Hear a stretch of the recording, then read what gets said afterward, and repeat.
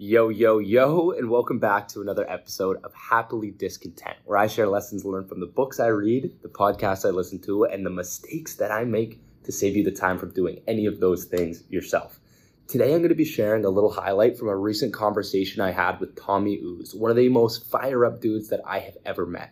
I released the full episode where we talk about routines, resilience, relationships, and a little bit more. But I know not everybody has the time to listen to the full hour podcast, so I wanted to pull out some of the key information so that you didn't miss out. I'll cue it up for you right now. Let's get started. So how do you bring that mindset into your everyday life? How do you invest in future Tommy, but also keep today Tommy happy as well? For me, how I, stay content and happy on a day-to-day basis is, setting, small daily achievable goals, as well as weekly goals, but then also working towards my yearly goals, my 5-year, 10-year goal. Most people don't even know where they want to be in 10 years, right? So it's like, if you have those long-term goals, it doesn't matter. I always say this to, my mentees, it doesn't matter if the date changes. It just matters that you're still going to get there. It doesn't matter when you're going to get there. It just matters that for a fact, this is where I'm going. I don't know how, but I'm going to get there. And that keeps me motivated, just having that belief and that mentality every single day and every single way I'm getting better. I say this of myself, I say my affirmations, I say these things to keep, Tommy going on a day-to-day basis. So let's say a mixture of the both. I love that, bro. I want to dive into the goals and not setting timelines on them. Because I did that for a while where I would break my 10-year into 5-year, into 3-year, into 1 year, all the way down to today. And sometimes you don't hit them, man, because some weeks we're not at our best. So do you push the deadline or do you just not set it at all in the first place? I don't think a goal is a goal if you don't have a deadline. Okay. Period. It's very controversial. Everyone has different opinions. But if I want to make X amount of income, for example, or help X amount of people by, it's December 31st, 2022, that's my goal, right? And you need to say it every day. You need to work towards it every day. You need to write it down every single day. One of my mentors, Bob Proctor, he says, you got to write, I'm so happy and grateful now. I have achieved X amount by this day, this time, right? And you do it daily. You create a goal card and you work towards it. But guess what? If it doesn't happen, the goal doesn't change, just the date does. And I think my biggest lesson, and to answer your question, is I used to beat myself up when I didn't hit that goal. And then I realized that the goal doesn't have to change, just the date might, right? Another one of my mentors told me, you're exactly where you're supposed to be. Right. And, your income, your goal, you're only going to get there when your mentality and your mindset, matches up to where you want to go. So I think the most important thing is just not giving up when you don't hit it by that certain date, because let's be real, every single person has goals out there and they haven't hit them by that day they wanted to. But guess what? If you don't let that tear you down and demoralize you and you say, it doesn't matter that I didn't hit it by, August 3rd, I'm going to hit it by, let's say December 31st, right? And you can change the date, but don't change the goal. Don't change the goal. And that's something that's always inspired me about you, man, is you show up on social media with so much hustle and motivation. So exactly, legit, the shirt right there. So and that's something that's a lot easier said than done. The ability to get to December 31st, the goals aren't hit yet, but still have that mentality that, maybe it wasn't December 31st, but it might be January 31st. What is your mindset for failing? Not for failing, but for dealing with setbacks on that day?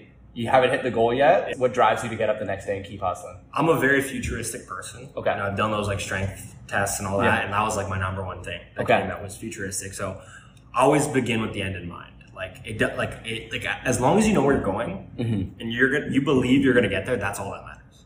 Period. The belief. If you believe you're going to like Napoleon Hill says it best in Think and Grow Rich. Whatever your mind can conceive and believe, you can achieve, right? And I truly believe that to a T, and that's always been my mentality ever since getting into the entrepreneurship, personal development, space, is that, if I believe I'm going to get there, I'm going to get there. And there is goals I haven't hit that I set 2 years ago. Let's be real, right? Everyone has it. Most people aren't willing to say it, but it doesn't discourage me because I know I'm going to get there. Okay. And I just know that I need to grow into that person and keep working on myself, keep taking the daily necessary actions and getting better, and it's going to happen. That is something that I wanted to come back to, is the daily actions, right? Because I feel that's what allows you to be able to have that forgiveness when you don't hit the goal. That's, in my opinion, the goal of setting a goal, is to keep your daily actions in focus, right? I read them every morning and it always clarifies, okay, I need to adjust my day now so that I can do one thing to take a step towards that goal. And as long as you're moving towards it, that's progress, baby. And that's something that you should be proud of. As long as you're taking steps towards the goal, it doesn't matter when you hit it, as long as you're moving along that way. So I like that you said that daily action piece. I wanted to circle back to belief, right? Mm-hmm. Do you ever have days where you don't have that belief? Oh, yeah.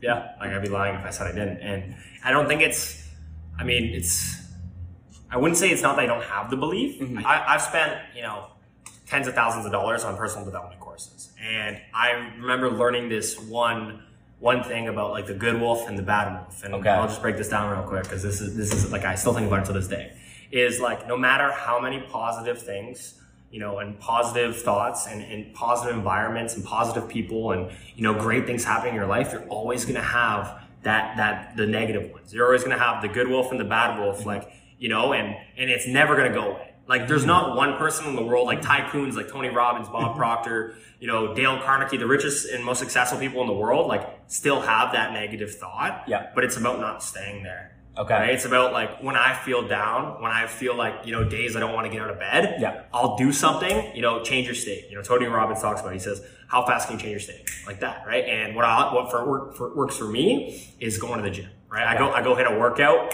mentalities change. I'll listen to an audio from one of my favorites, audios, highly recommend every person watching this, Earl Nightingale, The Magic Word. It talks about attitude, right? Okay. If you change the way you look at things, what you look at changes. Mm-hmm. Every negative thing that happened is like, try to find, how is this the best thing that ever happened? Yes.